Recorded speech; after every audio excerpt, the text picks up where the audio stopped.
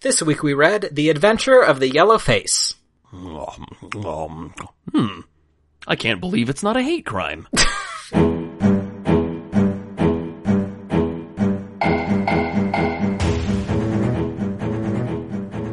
The game is afoot, all our buddies. Welcome back to The Final Podblum? The only Sherlock Holmes read-through podcast that sleeps with a watch under its pillow for just such an occasion. I, for my part, am old CW, the head honcho who's wearing a poncho, and joining me as always is Saint Nicholas of Lavender Town. How you doing, pal? Good. I was really trying to think of like some kind of funny intro, but I just, we gotta do something with the bead lizards. I don't know. Yep. Nick, it's 2020. We're not doing humor anymore. We're done with humor? Okay. Alright. No, we're doing fear disguised as funny words. I'm Nicholas Cohen, and you just have to deal with that information. I am Nicholas Cohen, and you have no choice. Yeah. So, alright. Yeah. Okay. This week we read The Adventure of the Yellow Face, which is the spiritual antithesis of the one we read last time. It really is. What's that called? The three Three Gables? Gables, yeah, yes. the Three Goblins. The Gables of Fire was real bad. And it is like we talked about it when we read that one, that there's like significant controversy in the fandom over who, and nobody seems to take it too terribly seriously, the idea that Doyle didn't actually write this, but they literally don't seem like they were written by the same person. They really don't. Yeah, this one is like the Three Gables is the Mirrorverse evil episode of this story, because it's this story with a goatee. It is. This story is and a cat suit. It is the antithesis of the Three Gables in every way. It's a very standard Sherlock Holmes story.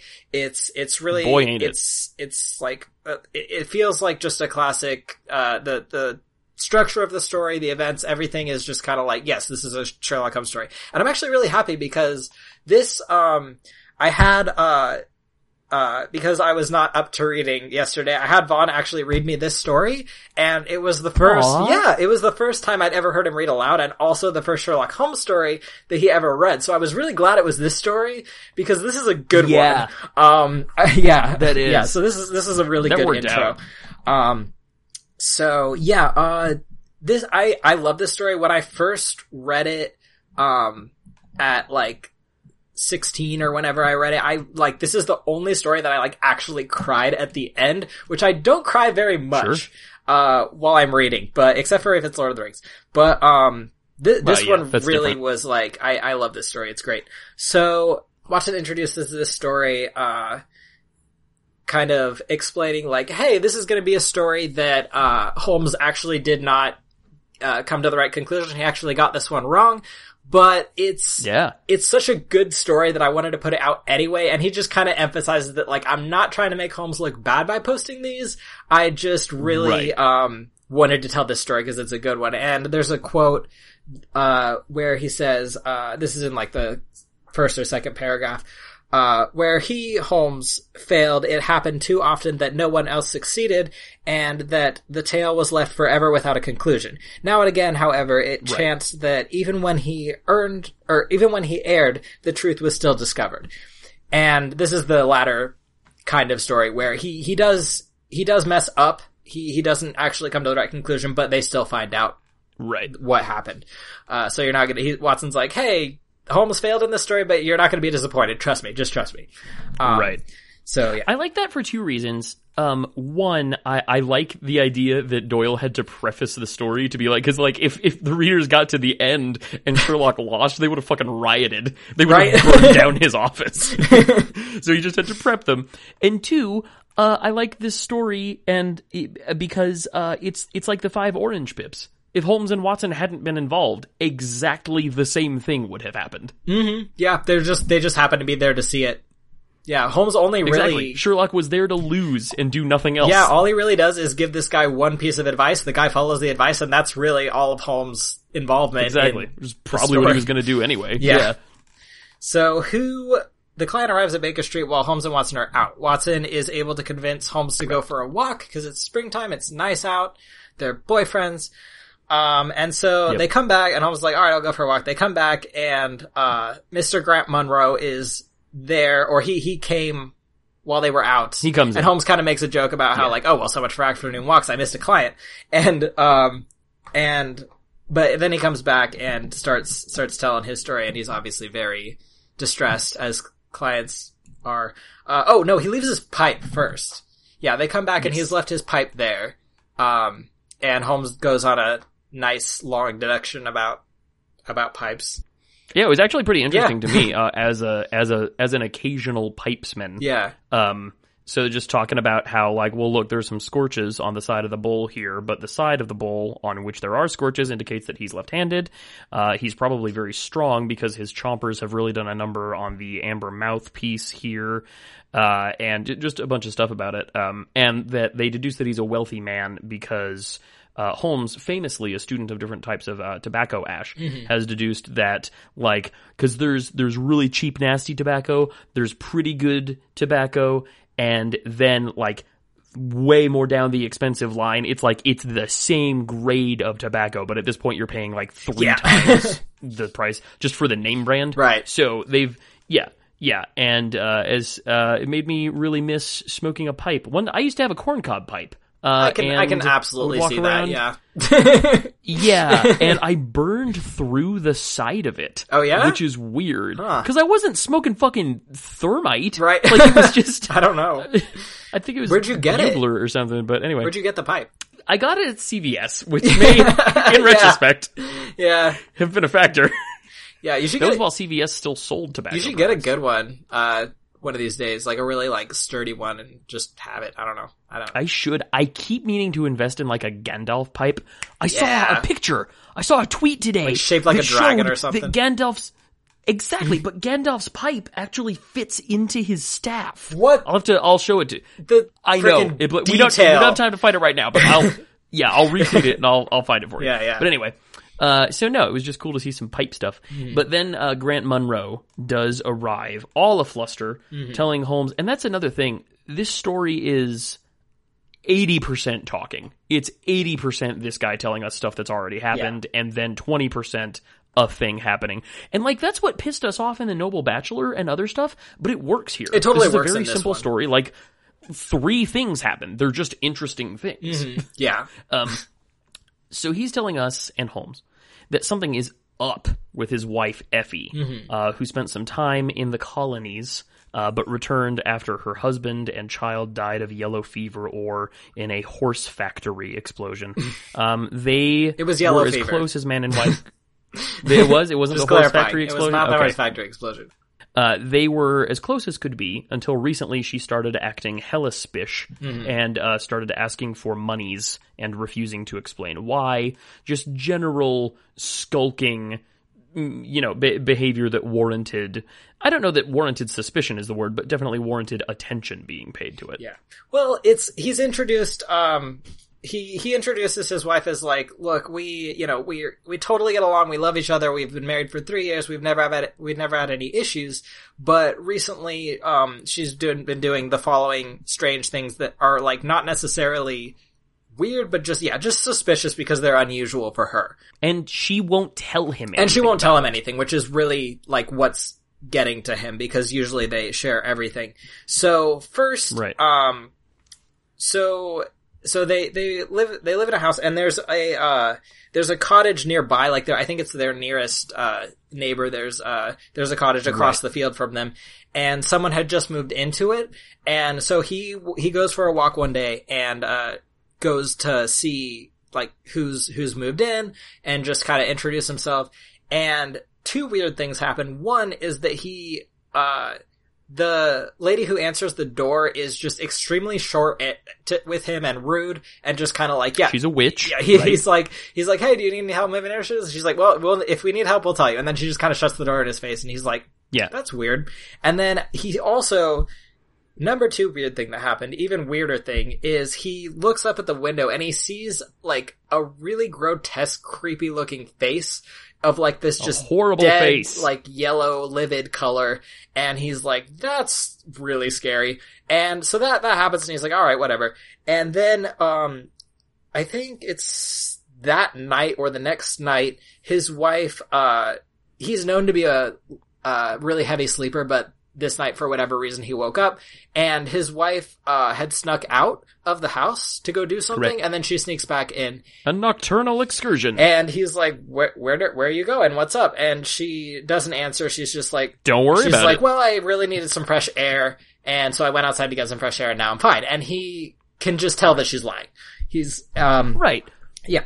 Because 1, she's clearly lying, and 2, like, at the time, didn't they believe in the whole, like, miasma thing? Like, didn't they believe that night air was literally poisonous? I don't remember what, like, era that was, but yeah, I could see that. And, like, sea air will cure every illness. Era. Yeah. The era of air. Era. Yeah. There it is. Yeah, there it is. Yeah. Alright. I just like to bring the podcast to a halt to point that out. Yes, thank you. That was necessary. So that happens, and then, he doesn't really question her about it too much, but he's like, they're not talking that much. Things are a little weird. And then the next day she asks him for £100 of money, which is a lot of money. That's more than the annual rent on their cottage. Yes, I actually looked up the conversion for this. I don't know why. Thank God, because I did. Okay, great. That worked out nicely. Right, I read your mind. So £100 at the time, translated to... Wait, let me guess. Yes, guess. Go ahead. Yes. Nick's currency Nick's conversion Nook. Currency conversion corner, yes. Nook, I like that better. Yeah, there you go. Nick's numbers, Nook. Let's see here. Well, Ken Jennings recently told me that you can roughly multiply a number by 25. So I'll say that's 25,000 pounds. No, that can't possibly be right. What is it? It's a little less. Okay. 20,000 pounds. No. It's, okay, so £100, 100 British pounds at the time, translated to 1,300 British pounds, or in American dollars. Oh, that's... Yeah, in American dollars, $15,073 dollars. So, that's a lot. That's like way more than 100. Yeah, that's a lot of money. Yeah. And like couples who mix their money, like my missus and I don't mix our money, and it's not like a trust issue or anything. It's just because we had these financial systems in place before we got together, and it's honestly a huge fucking pain to try to merge them. So like we don't generally like need permission or anything, but we keep each other apprised. And people, couples who share their money generally have a thing like, look, if you're going to spend less than $50 or whatever the number is, depending, like if you're going to spend less than X amount of money, don't fucking bother me about it. You're fine. Just whatever. Yeah, you're a grown human. Yeah. Just don't buy more swords than we need. But this is a fantastic sum of money. And this is important. She came into the marriage with her own money, with something like £4,000, which just based on what you told me, 40 times 1,300. Hey Google, what's 1,300 times 40? The answer is 52,000. Okay, so she came into the marriage with 50,000 pounds, which is still more dollars. Yeah. And she said, look, you can have all my monies. I don't want them. We're going to have this in common. No prenup, no nothing. And if I just need any of my monies, you can just give me some of my monies. And he said, that is cool by me, because I want to invest in things. Yeah, he came in with, he's a hop merchant. I can't imagine that, like, he's pretty well off.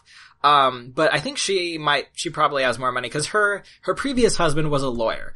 And he died of, her backstory is, she was married to someone in America. He was a lawyer, pretty well off, totally provided for her.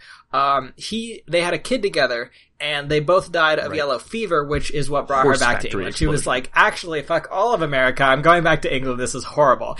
And once she gets back to England, she marries this guy, and everything's been great until now. So that was just I don't remember if we like said that, but it was important context. No, it is. It's important. And he's a wonderful husband. They're great to each other. Yeah. There are only two things about this dude I want to point out before we progress. One, he sleeps with a watch under his pillow. What the fuck is that about? How are you going to see it in the middle of the night? I don't know. It's like, yeah, you can I know, go to bed on time. I know, I also got caught up on that detail. I'm like, okay, hold on. Is that just something that everyone did? That has to mean Was that something. like an era thing, or I don't know, maybe. I'm sure someone will tell us. Well, my guess, just completely off the top of my head, no historical knowledge whatsoever. Right. It's proven that, hearing a clock ticking calms you down. Right, it's a heartbeat thing. It's a womb so thing. Like, having it under your pillow, you can kind of hear it. It would help you sleep. I get that. I could see that. Like if you put an alarm clock under a puppy's basket, so they think, okay, that makes sense. The second thing I want to point out is that when he came into Baker Street, he was described as carrying a brown wide awake. Yes, what is that? You didn't look it up? No! I'm so glad you didn't! No, okay. I imagined it, I imagined it as being like some kind of bag. Some kind of like case. No? I'm so glad. Okay. Because this is, oh my god, you're gonna think I'm making this up and I'm not, I promise. Okay, so I highlighted it, and I looked it up, and I'm gonna read you the definition. Here we go. Thank you, Kindle. I'm not gonna look it up. You send me a picture of it. Or I'll look it up after you tell me what it is. Well, no, okay, well, I'll tell you the definition. It's a hat. Okay. It's a hat. Okay. It's just a hat. All right. It's not like a ridiculous hat or anything, but, wide awake. Noun. A soft felt hat with a low crown and a wide brim from the mid-19th century. Its name is a pun. It's called a wide awake because it's a soft felt hat, so it does not have a nap. A nap? What's a nap? Nap like the pattern or the brush of the felt. Like it's soft felt. Oh, so it's not like, it doesn't have a grain to it. It's very dumb. Awesome. Yeah. That sounds like some made up It's not British on you shit. that you didn't get that. Oh my god. It's so That's good. Great. It makes me very happy. So, yes. He wakes up, she's up to some skullduggery, and, he just doesn't bring it up because they're in a weird place in their marriage right now.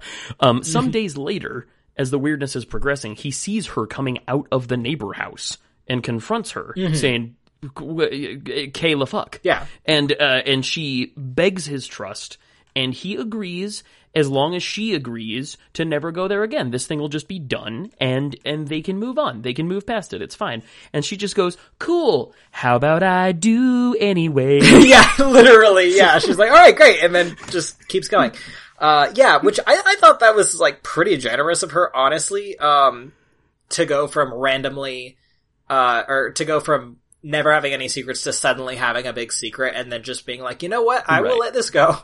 If it just doesn't become a thing. And, but alas, it becomes a thing. And, oh no. So he sees her coming out of the cottage, confrontation ensues. Nope, the college. And, she promises to stop visiting, but then he sees her again. The second time he sees her, I think he was going for another walk, not intending to, like, investigate further, but he happened to go by the cabin. No, he was just taking a walk. He happened to go by the cabin again and sees her again. So he's like, you know what? He just kind of snaps. He's like, you know what? I'm just going to find out what's going on here. So he tries to get into the cabin, and does he actually go in? Yeah.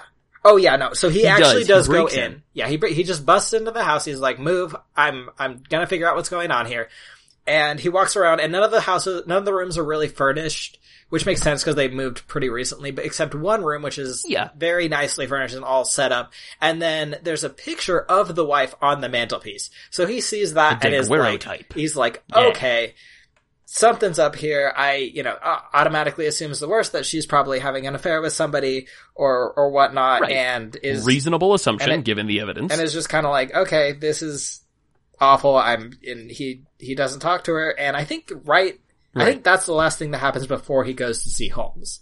He's like, I don't know for sure we're caught up at that. Yeah, I don't know for sure what's going on, Mr. Holmes, but like, can you help me at all? What do I do?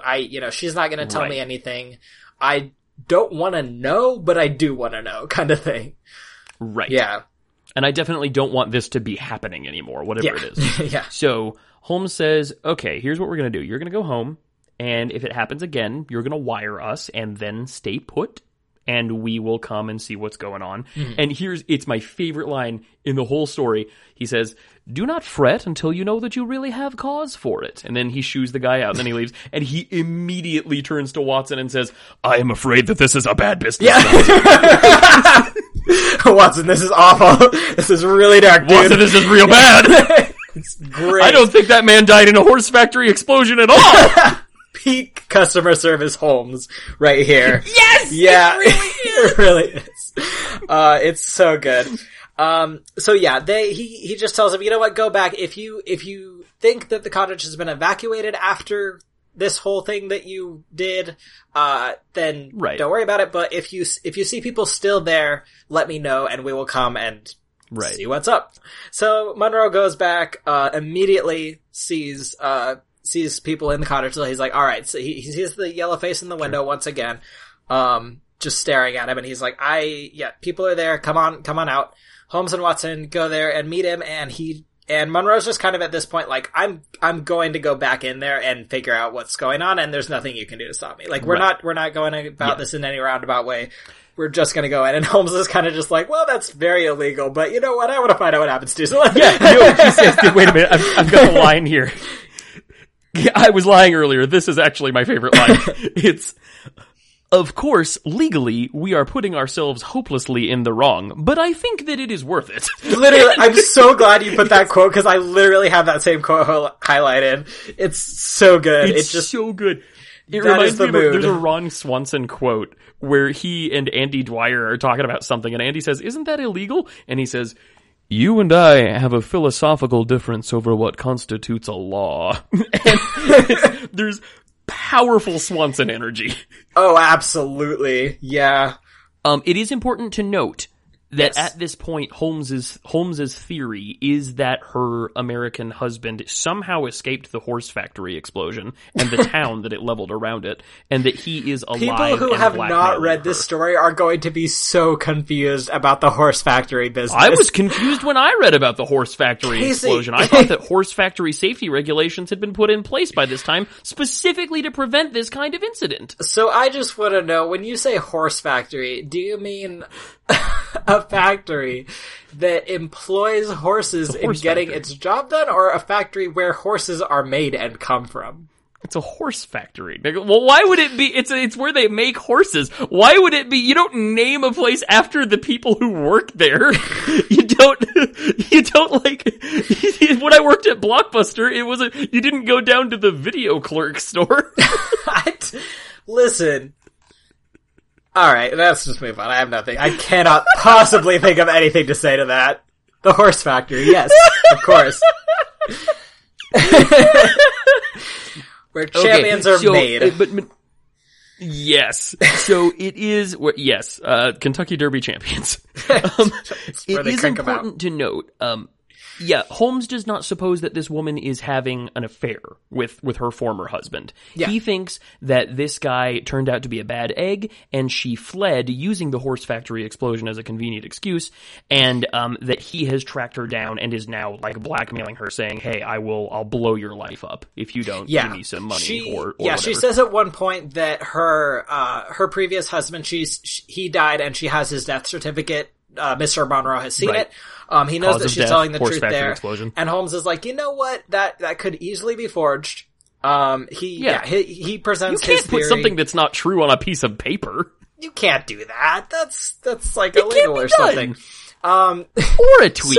No matter if you're president or not.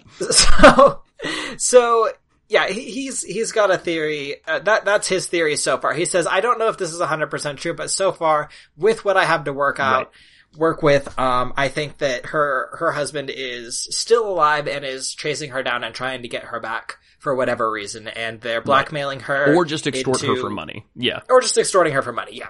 So that's where... He lost everything in the horse factory explosion. There were hooves everywhere. So yeah, they're on their way to the cottage. It's raining horse. I'm taking a sip of water. I'm collecting myself. Collecting yourself like liquefied horse collected in the gutters of the small town from which they came. Casey, shut up! Nobody wants to hear about this. Nobody wants to hear about this. Nobody wants to hear about how they were cleaning manes out of their screen doors for weeks. Nobody wants the horse discourse. Okay. Oh, I love it when you get the episode title. Horse discourse, yeah. The titles never make any sense with the episode. Know. It's like there isn't even a horse in this story. It's fine. It's great. We love it. Welcome to the final problem. So, I've talked much too much. I'm going to play with my Slinky, and you're going to tell us what happens next. I'm going to give you the best part. No, you've been doing a wonderful job. I'm going to give you the best part of this story. Okay, so I'll do it justice. The three dudes, with peak, white male energy. Yeah. They storm the house. They say, we have every right to be here. And once again, with big Ron Swanson energy, essentially produce a piece of paper that says, I can do what I want. I can do what I want. Monroe. Yeah. And, they meet the witch from earlier and, then discover a wee child of color who is wearing a yellow mask and long white gloves. And the gloves, I had to read this a couple times. And the gloves confused me the first go around. I was like, why gloves? Who knows? And then I figured out, oh no, so the child appears to have white hands. Yeah. Yeah, basically. So, they go into... I thought it had something to do with, like, American minstrelsy, because, there was the sort of Mickey Mouse minstrel show. I'm doing jazz hands, which is probably more offensive than I realized. Dude, I read a tweet the other day. Yeah, somebody said, ever since somebody explained to me why it's called the master bedroom, I haven't been able to stop thinking about it. Oh, no. And that ruined it. Oh. I know! Yeah. Damn. Well, I know! God damn it! It's the biggest bedroom now and forever. Exactly. It's bedroom number 1. Big That's bedroom. it. You can't even let us have architecture racism. God. Untouched. Nothing is untouched. Leave floor plans out of this. Right. So yeah, they go into the room and they see a little kid sitting at the table and she turns around and Watson's like scared. He gets spooked because he sees the yellow face that Monroe was describing. Like, whoa, what is that? And it's just a mask. It's a mask that she's wearing. And they're like, oh, haha, that's weird. Why is this kid wearing a mask and all that? And, basically, okay, no, wait, you go on. You were gonna do this part. That's all I got. I don't know why. No, yeah. It just, appears to transpire that, Evie arrives, not Evie, I just Effie. abbreviated her as E in my notes here. Effie arrives. She explains that her, late husband is in fact very dead. He, much like the child, was black, was of color, and that he did not die in the horse factory explosion, but did in fact die in a crab avalanche incident. Oh my god. And she left the child, who I don't believe gets a name, but left the child No, her in name's Lucy. the USA. Oh, okay. I must have missed that because I was sleeping. One time. Literally one time, yeah. That's right. So she had to leave Lucy because she had amputated her entire life to be with this man. Because this was the what would have been late 1800s maybe? I don't know what year this is from. 1893. But still, it's exactly. When America was not the progressive, racially tolerant place I'm not even going to finish the joke, but do you want me to try to stumble my way through this? Yeah, no, you can go right ahead. I just wanted to get my crab avalanche joke in. Okay. Well, you did, so let's go. Alright, so, yeah, she immediately, so this transpires and she immediately comes in and she's like, you know what, okay, I'm gonna, it is time. It is time for me to tell you what the fuck has been going on. Now that you're all here. So, she just kind of lays out the entire explanation right there. She's like, hey, look, this is my locket, and the husband's like, I didn't think that locket opened. And she's like, well, it does. Here's a picture of my husband, and he's a handsome black man, and she's like, okay, he actually did die. But our child lived, Escaped the crab and avalanche. she was totally alive, and I couldn't bring her over here until, so her old husband died, she moved back to England, married this guy, and is like, right. You know what, I really want to marry this guy, but I cannot, I have to leave my other, for several reasons. Yeah. And I think considering the historical context of this story, I can't really blame her. Like, I get it. Like, as shitty as it is to kind of just leave your kid there in another country and then just go off and be married. It's like, I think there was also an issue where, like, the kid was, like, it was her immune system or her health or something. She couldn't get the kid over here because she wasn't well enough to travel yet. And once she was well enough to travel, she's like, hey, you know, nurse, bring the kid over here. You can live in this, you can live in this cottage. I'll come visit you whenever and just be married and have like best of both worlds. And, that always works. Cause she just assumes her husband's gonna immediately be like, no, that's not happening. Have our cake kind of thing. And eat it too. Yeah. Right. And so they move in, and that's basically, she basically was just like, she didn't want to tell her husband that she had a mixed race daughter because she had no idea how he would react to it, which is fair. Well, and honestly, the more I think about it, the more layers of difficulty I see here, because, first of all, child from a previous marriage. That's already rough. Usually okay. Yeah. That's on the Brady Bunch. I mean, it's okay, but it is rough and would have been a burr. Black child of mixed race, because here's the thing, she would have been both, right? She would have been like, okay, yeah, we can acknowledge that she's mixed race, but in most of the world that means she's black, but she's both. Tough. American child, more social stigma there. Yeah. And as you noted, as it was implied, she developed a terrible, terrible shellfish allergy after escaping from the crab avalanche. So with her infirmity, there would have been yet more social difficulty. Right. So there were a lot of layers that it really was, honestly, just kind of more elegant and probably the kinder thing to just try to sidestep that until such time as she was in a position to say, I'm established, we can do this now. And the whole yellow face thing from the title was, she mentions that she had the kid wear a mask and the gloves, because she was gonna look out the windows. You can't control that. And she didn't want any rumors to spread to the neighborhood that she was there, and because people be racist. And she was like, I'm just... So instead, I will let people think I have a monster. Right! Living in my... couldn't have gotten a better mask or anything. But yeah, so it really was all just her trying to protect her child as much as she could. Cause she loves her kid, she loves her husband, and she just didn't think it was safe. Shouldn't have to choose between the two. She shouldn't have to. And the good news is she doesn't, because, Monroe immediately is like, once he realizes everything that is going on, he immediately picks up the kid, gives her a kiss, and is like, let's go talk about this in our house with our kid, and he immediately just instantly accepts the child, and everyone says, and then Holmes just leaves. And then, it's great. And, it's, again, just so weird and unexpected after reading The Three Gables. It's like, the whole crux of the story relies upon this, and it's a story that is, the historical context is key to this story, but it's very nice and surprising, almost, in a way, to like, read a story that was literally published in 1893 that treats the whole situation as sympathetically as it does.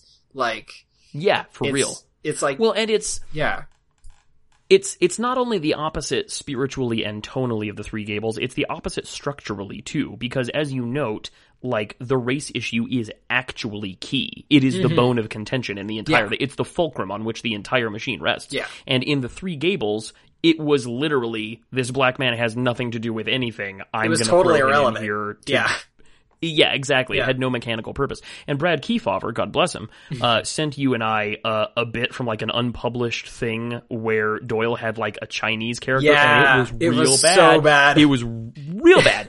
And I just wonder how... So here's the thing. Lucy doesn't get any lines. No. She doesn't get any dialogue at all. And that's probably a good thing. Yeah, right? Probably. Well, I think she's like also like 3, so she wouldn't really be talking that much anyway. But that's a point. I mean, I don't know. It's just so weird. I can never. I have such a hard time. Like, what is the word I'm looking for? I don't know. Kayaking. Coming to terms, I guess, with with people who are like. Cause this story kind of relies on, like, the whole children are innocent, and they're, like, it's a child, so of course you're gonna want him to accept her, and, you know, regardless of her race or whatever, but then it's like, when they become adults, that suddenly isn't a thing anymore? I don't know. Like, it's just... Yeah. Because at the time, historically, it's like, kids are kids, but I don't know. At least in the function of the story, I think, not to be like, oh, this story is totally unproblematic, it's completely, and not to like, have to have something wrong with the story, but I think reading it, I kind of got the impression that like, it works because it's a child kind of thing. It's more, it's less about like, 100%. While it is about the race, it's more about like, this is a parent-child relationship that we're expecting your sympathy to be about, like, despite her, like, well, Vaughn's theory when he read the story, he actually got pretty close. He didn't think it was the husband, he thought it was the kid, but he didn't think it was a race thing, he thought the kid was just like, really messed up somehow. Like they had they were disfigured or something, or like from illness. In classic Doyle fashion. Right. Gross for some reason. But it's kind of like, I don't know. I don't really know where I was going with that, but it's still, yeah. It's interesting that you say that. I know I say this every episode now. I was listening to Omnibus. It's a really good show, and I really recommend it. You'll learn a lot, and you'll enjoy it. They did an episode on Scrappy Doo, and not specifically on Scrappy Doo, but on the narrative mechanic of inserting an adorable little character into a failing show or franchise to try to revive it. That's interesting. And the Brady Bunch did this with Cousin Oliver. Scooby-Doo did it with Scrappy Doo, obviously. And Next Generation did it with Wesley. I'm kidding. No, they brought that up. He was there from the beginning. That's absolutely correct, and it didn't work. It never works, honestly. But there are a lot of really interesting narrative reasons they do it. But one thing they pointed out was the Cosby Show did it with Raven Simone, who we will later know became So Very Raven. And they pointed out that white Americans, specifically have an obsession with adorable black children. Mm-hmm. And only for as long as they are adorable black children. Yeah. Because once they become teenagers, that's when you start calling the cops on picnics. Yeah. It's true, and you should say it. Yeah. Yeah, honestly.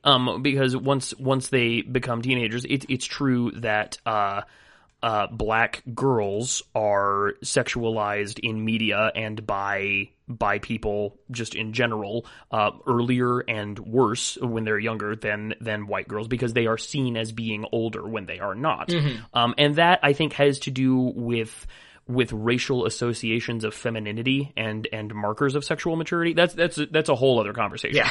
But the point is that, like, young black men are, as we know, legally considered adults and responsible for their crimes and such. And, you know, you've got fucking 25, 28, 30-year-old white kids who drive a fucking limousine or whatever, their car, into a party and kill people, and they say, oh, I was rich and I didn't know better, and they're fine. And they get away with everything.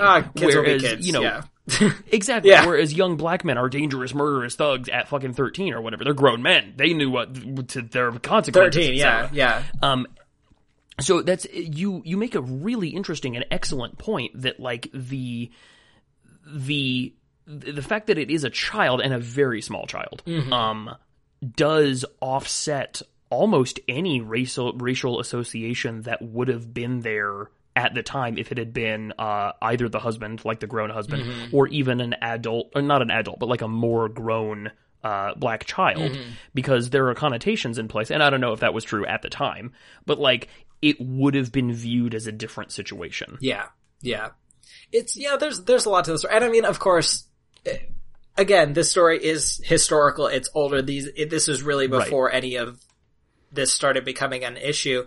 This being like, also, we're two white dudes, don't know what we're talking about. Disclaimer always. But yeah, there's always inherently an issue where the crux of the story depends on the fact of someone being a minority in some way. Like, if the whole story relies upon like, this wouldn't really be, this whole story would not have happened if it was a white kid, basically. She would have just brought the kid and been like, hey, this is my kid from previous marriage. It wouldn't have happened. Yeah. So there is always inherently issues with that. Like, similarly, if you have, like, just a very basic example, if you have a gay character where, like, the whole, like thing of their story is just leading up to, surprise, this character is gay. It's like, it's not really a thing. But, and there's always kind of like, it's just kind of a cheap way to deal with that with someone being a minority. It's just cheap. It's like, just have them be another character, have them experience, have it not be reliant on that. But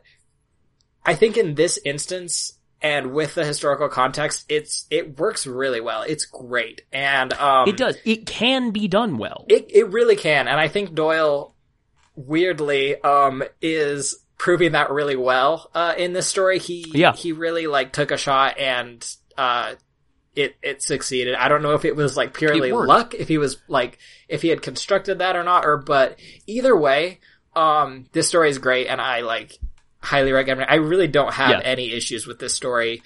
I just needed something to talk about a bit for, you have to, with stuff like this, you should analyze it from every angle possible. You should. So, you haven't seen the new Spider-Mans with the Tom Holland in? No. Okay, do you mind if I spoil something from the first one for you? I don't care. I'm never gonna watch them. Yeah, go ahead. That's fair. You should. They're good, but that's fair. So, all throughout the first movie, spoilers for a movie from like 4 years ago, all throughout the first movie, the Spider-Man, the young Peter Parker, he is mad crushing Private Eye, on this, lovely young girl of color, not classically on Mary Jane Watson, but, he's just into this girl. And we see the bad guy, who is played by the Val Kilmer, throughout the whole movie, and rah, rah, rah. And the whole thing comes to a head when he asks her to the prom, she says yes, and he's been fighting this guy, and he goes to her house, and it turns out that he is her dad. And the villain? They're just a mixed race family. Yeah. They're just a blended family. Yeah. Her mom is black and Val Kilmer's white. And it's perfect because it leveraged America's own racist tendencies against itself. It hurt itself in its confusion. Nice. And, cause like, there's no reason, and the interesting question is it racist to assume, like, because you look at a person of color and you wouldn't assume that one of their parents was white, and is that reasonable or not? And so it was a wonderful twist. Yeah. Very well executed. I was in the theater with my brother-in-law, Matt Perazzo. How you doing, Matt? I hurt you, buddy. Come back to Mesa sometime. And we, like, the audience gasped. Like, it was a genuine moment of, oh shit, just because it was such a beautiful twist that didn't have to be shoehorned in there. Mechanically, it wasn't even a twist. The twist was in the audience. It wasn't even in the script. Yeah. And I don't know. And I feel like that's another example of how this kind of thing can be done well. How race can be a factor, but not like... Not in a gross way. Not the contentious. Yeah. Yeah, not the mechanism of conflict. Yeah. Yeah, exactly. Which is my math rock band. Yeah. Yeah, so... Yeah. The boys depart, and they go back to Baker Street, and Holmes says a really powerful line, because as we were talking about a little bit earlier, men are taught that we're always at least a little bit right, which is why it's really difficult for men to apologize. One of the reasons it's really difficult for men to apologize. And Holmes straight up owns that, yo, I got this one wrong, like hundo, like no, like swing and a miss, no, not even a little bit. And he says, Watson, if it should ever strike you that I am getting a little overconfident in my powers, or giving less pains to a case than it deserves, kindly whisper Norbury in my ear, and I shall be infinitely obliged to you. Yeah, that's... Great line. That is... Great line. And then the story just ends with that, which is perfect. Yeah. It's a great resolution, because it would be really easy for Holmes to say, well, I was wrong, but I think we all know this is an outlier. This is the exception that proves the rule, which is that I am awesome. But no, he just owns it and decides to rein his goddamn assumptions in. This is an early example of the checking of privilege, if you think about it. Yeah, honestly, yeah. And it's a great piece of character for Holmes in this story. You get to see him be like actively humble about messing up and owning it, and also in a bit of like a meta way, the fact that Watson was able to publish this story, from like previous things that Watson says, that he only publishes things that Holmes lets him publish. So Holmes allowed him to publish this story. He remembered it and he was like, yeah, that's fine. You can show me messing up. So that not only did he tell Watson to like, remind him, like whisper in his ear when he's getting too overconfident. Right. But also he allowed himself to be seen as imperfect. And in other stories exactly. Yeah. And in other stories he kind of picks on Watson for like, oh, well, or in earlier stories, it's like, oh, well, people who just read your accounts and don't know me are going to think I'm this infallible, perfect machine. So the fact that he doesn't mind people knowing that he is human and messes up occasionally is pretty cool for a character as smart as he is. This story is because definitely... Holmes has arrogance and humility in equal measure, honestly. Yeah, we just don't we just don't usually get to see much of the humility, because when it's called for, he has no problem with it. Mm-hmm. Mm-hmm. Yeah. Which is anyway, nice. And good story. Really... Go ahead. Oh, I was gonna say, and just like one of the things that really, draws me to the character about that too, is that he's very masculine in some ways, but also, like non-toxic masculinity in a lot of other ways. Right. He is wholesome masculinity for the most part. Which is really refreshing to see, especially from like I guess I would call these stories action-y. They're not like action adventure stories, they're mysteries, but there's a lot of action, and he's kind of like, a lot of movie adaptations make him into a kind of action hero and give him all the like gruff masculine, won't admit he's wrong kind of personality things. Right. But I like seeing a character who is action oriented, but that isn't like the typical macho kind of action hero character. It's refreshing. It's like it's realistic too, cause like no man is actually like that, and it's true. So this story is great. All right. So, what's next? What's next? Let's find out. Yeah. I've got the canon up here. I've got my, sorry, dropped my dice. I've got my dice here. There we go. We are reading next number 32 on the list, actually the very last one on the list. We are a little more than halfway through the canon, I think, which is pretty good. Nice. And I think the count discrepancy there is because we've taken more than one episode for a couple of things. Yeah. And we also did Holmes and Watson. Yeah. Which episode is this? This is episode 31. Okay, 31. Cool. Okay, sorry, go on. So, for episode 32, we're reading number 32 on the list, which is fun. 1927's Shoscombe Old Place. Okay. Do you know this one? As with all of the stories where the title of the story is the name of the place that the story takes place and not have anything to do with what that story was actually about. I do not remember this story, but it'll be a fun Those surprise. Have not been great ones, historically speaking. Fun surprise for both of us. Yeah, hopefully, I don't remember the story. I'm not going to say too much of it for fear of looking like a doofus when we do read it. Alright, so it's The Adventure of... Shoscombe, Shoscombe, Shoscombe Old Place. All right. So you can go ahead and read that for your Holmes work for next week. You can tweet at us. Please do. We would love to hear from you over at The Final Podblum. Oh, also, I keep meaning to say, I said it the first time you, Liz Layton, and I recorded, but then that got deleted or erased, and I forgot about it. If we have any friends of DeSoto among our listeners, if you happen to come over because of the advert we had over on The Greatest Generation, welcome! Pull up a bar stool, and we'll pour you a blue drink of camaraderie and some fresh gach. It's good to have you. You can tweet at us, please do. You can listen to our other programs on the Semi-Automagic Inc. network. You can listen to the Gerald Field Report, where we go through Hey Arnold episode by episode. You can listen to Dice and Virtue, where we play Dungeons and Dragons. You can listen to... It's when you can't remember how many you have the problem really becomes evident. You can listen to Peculiar Objects, where we play Kids on Bikes, which is like D&D, but in the real world, and you're just kids, and also there's not much magic. So yeah, it's actually not much like D&D, but it's a lot of fun. Mm-hmm. And you can listen to Squirrel Scouts of America, where we read through Unbeatable Squirrel Girl one episode at a time, or one issue at a time. If you should like to, you could go to patreon.com/semiautomagic and support us with that most universal of love languages, dollars. But like, It's also a time when a lot of people don't have jobs, so super don't, like, I personally, actually, just yesterday had to scale down a lot of my Patreon subscriptions. And I didn't feel great about it, but I know that the Patreon people understand. And we do too. So, if you don't want to give us dollars, or cannot, maybe tell a friend who you know loves Sherlock Holmes, or who you think maybe lost an ancestor in the Great Horse Factory explosion of '82, and may learn some things about their family. We would love love to hear your story. We really would. So tell your friends, read the Shoscombe Old Palace. I'm never going to remember how to pronounce that.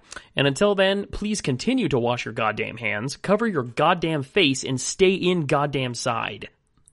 And also, if you are struggling mentally with your mental health, reach out to somebody and talk to a friend, or journal about it, or just don't be afraid of your emotions. It's fine. Everyone's having a hard time right now, and you're not weak. It's true. It's fine. Your friends are there for you. And if they're not there, I personally am there for you. Yes. Yeah, hit me up on Twitter. It's like those I am your mom now memes, except it's not. Now. We're your friends now. Yes, you can tell anyone you want that we are your friends. Like, if you talk about podcast people like they're your friends and people make fun of you for it, you tell them that they are wrong. We are your friends. We are definitely your friends. If you have listened to this at any time and enjoyed it whatsoever, I'm your friend now. That's it. You don't get a choice. Yes, 100%. Now, Nicholas, if you'll hand me my horrifying yellow face mask, I have to go to the grocery store, and I would like to scare away as many people as possible. I don't really want to wear the yellow one, though. Do we? What else? That's all we've got. I got a Batman mask, but that covers the wrong half of your face. Exactly, that really does. Yeah, it's not. I mean, our foreheads aren't the ones spreading the virus. Okay, well, I guess I'll just have to put on this horrifying gargoyle mask and venture out into society. Until then, we love you all, our buddies. Take care. Till next time.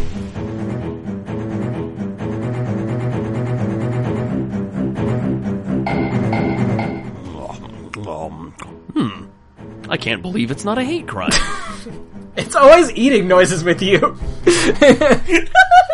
fun to make. Let's do a take without the eating noises. Fine. You're not actually eating, so what's the point? Okay. It's art, Nicholas. It's in your soul. All right. All right. You let me play my harmonica. I'll let you make the eating noises. All right. No, we can do one without that. That may not be ASMR friendly. Who knows? All right, then I'll just do a clean one. Okay. Huh. I can't believe it's not a hate crime.